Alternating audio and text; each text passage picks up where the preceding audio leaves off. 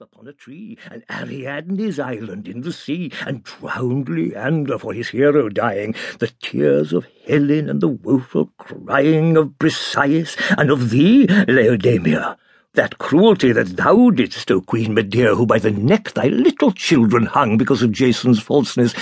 But among all wives, Penelope, he holds you best, with you, O Hypermnestra and Alceste.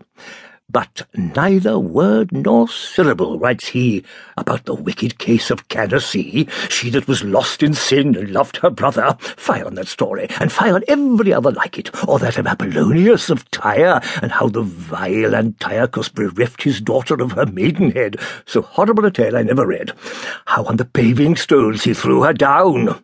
But he, with purpose to his good renown, would never write in one of his relations of such unnatural abominations.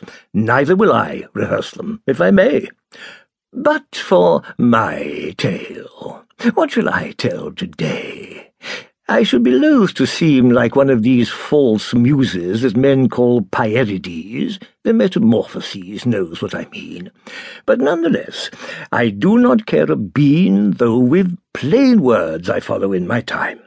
I speak in prose. Let him speak in rhyme. And with that word, and with a sober cheer, he told his tale, as ye shall read it here. The Prologue of the Lawyer's Tale. O hateful ill, O state of poverty, by thirst, by cold, by hunger so confounded, to ask for help is heartfelt shame to thee. If none thou ask, with need must thou be wounded. True need lays bare thine every secret hid. Despite thyself, thou must against thy good steal, beg, or borrow for thy livelihood. Thou blamest Christ, saying bitterly that he has misdivided riches temporal, or else thou blamest thy neighbour sinfully, and sayest thou hast too little, and he hath all. In faith, thou criest, sometime shall payment fall, when in the red-hot coals his rump shall bleed, who never helps the needy in their need. Consider well this judgment of the wise. Better to die than live in penury. Thy very neighbour will thy lot despise. If thou art poor, farewell thy dignity. Take from the wise man this philosophy. Unto the poor man all his days are evil. Beware then, lest thy want become thy devil.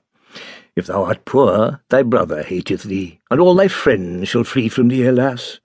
O wealthy merchants, happy may ye be, O noble, prudent people of that place.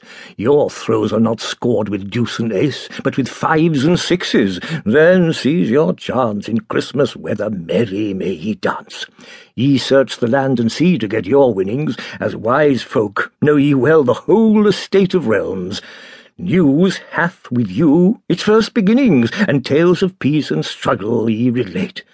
And I of tales should now be desolate, save that a merchant in a bygone year taught me a tale, and this ye soon shall hear.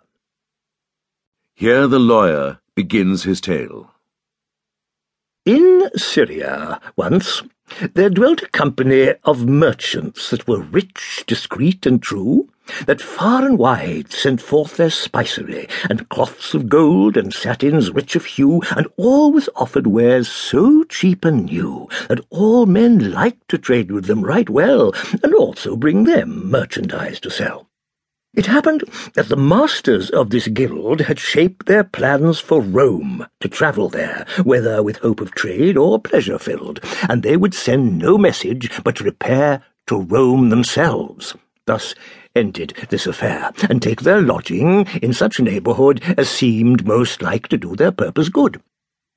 These merchants made their sojourn in that town for such a time as they had liking for, and so it happened that the high renown of Constance, daughter of the emperor, with every circumstance was set before these Syrian merchants, coming day by day in such a fashion as I now shall say. This was the common voice of every man.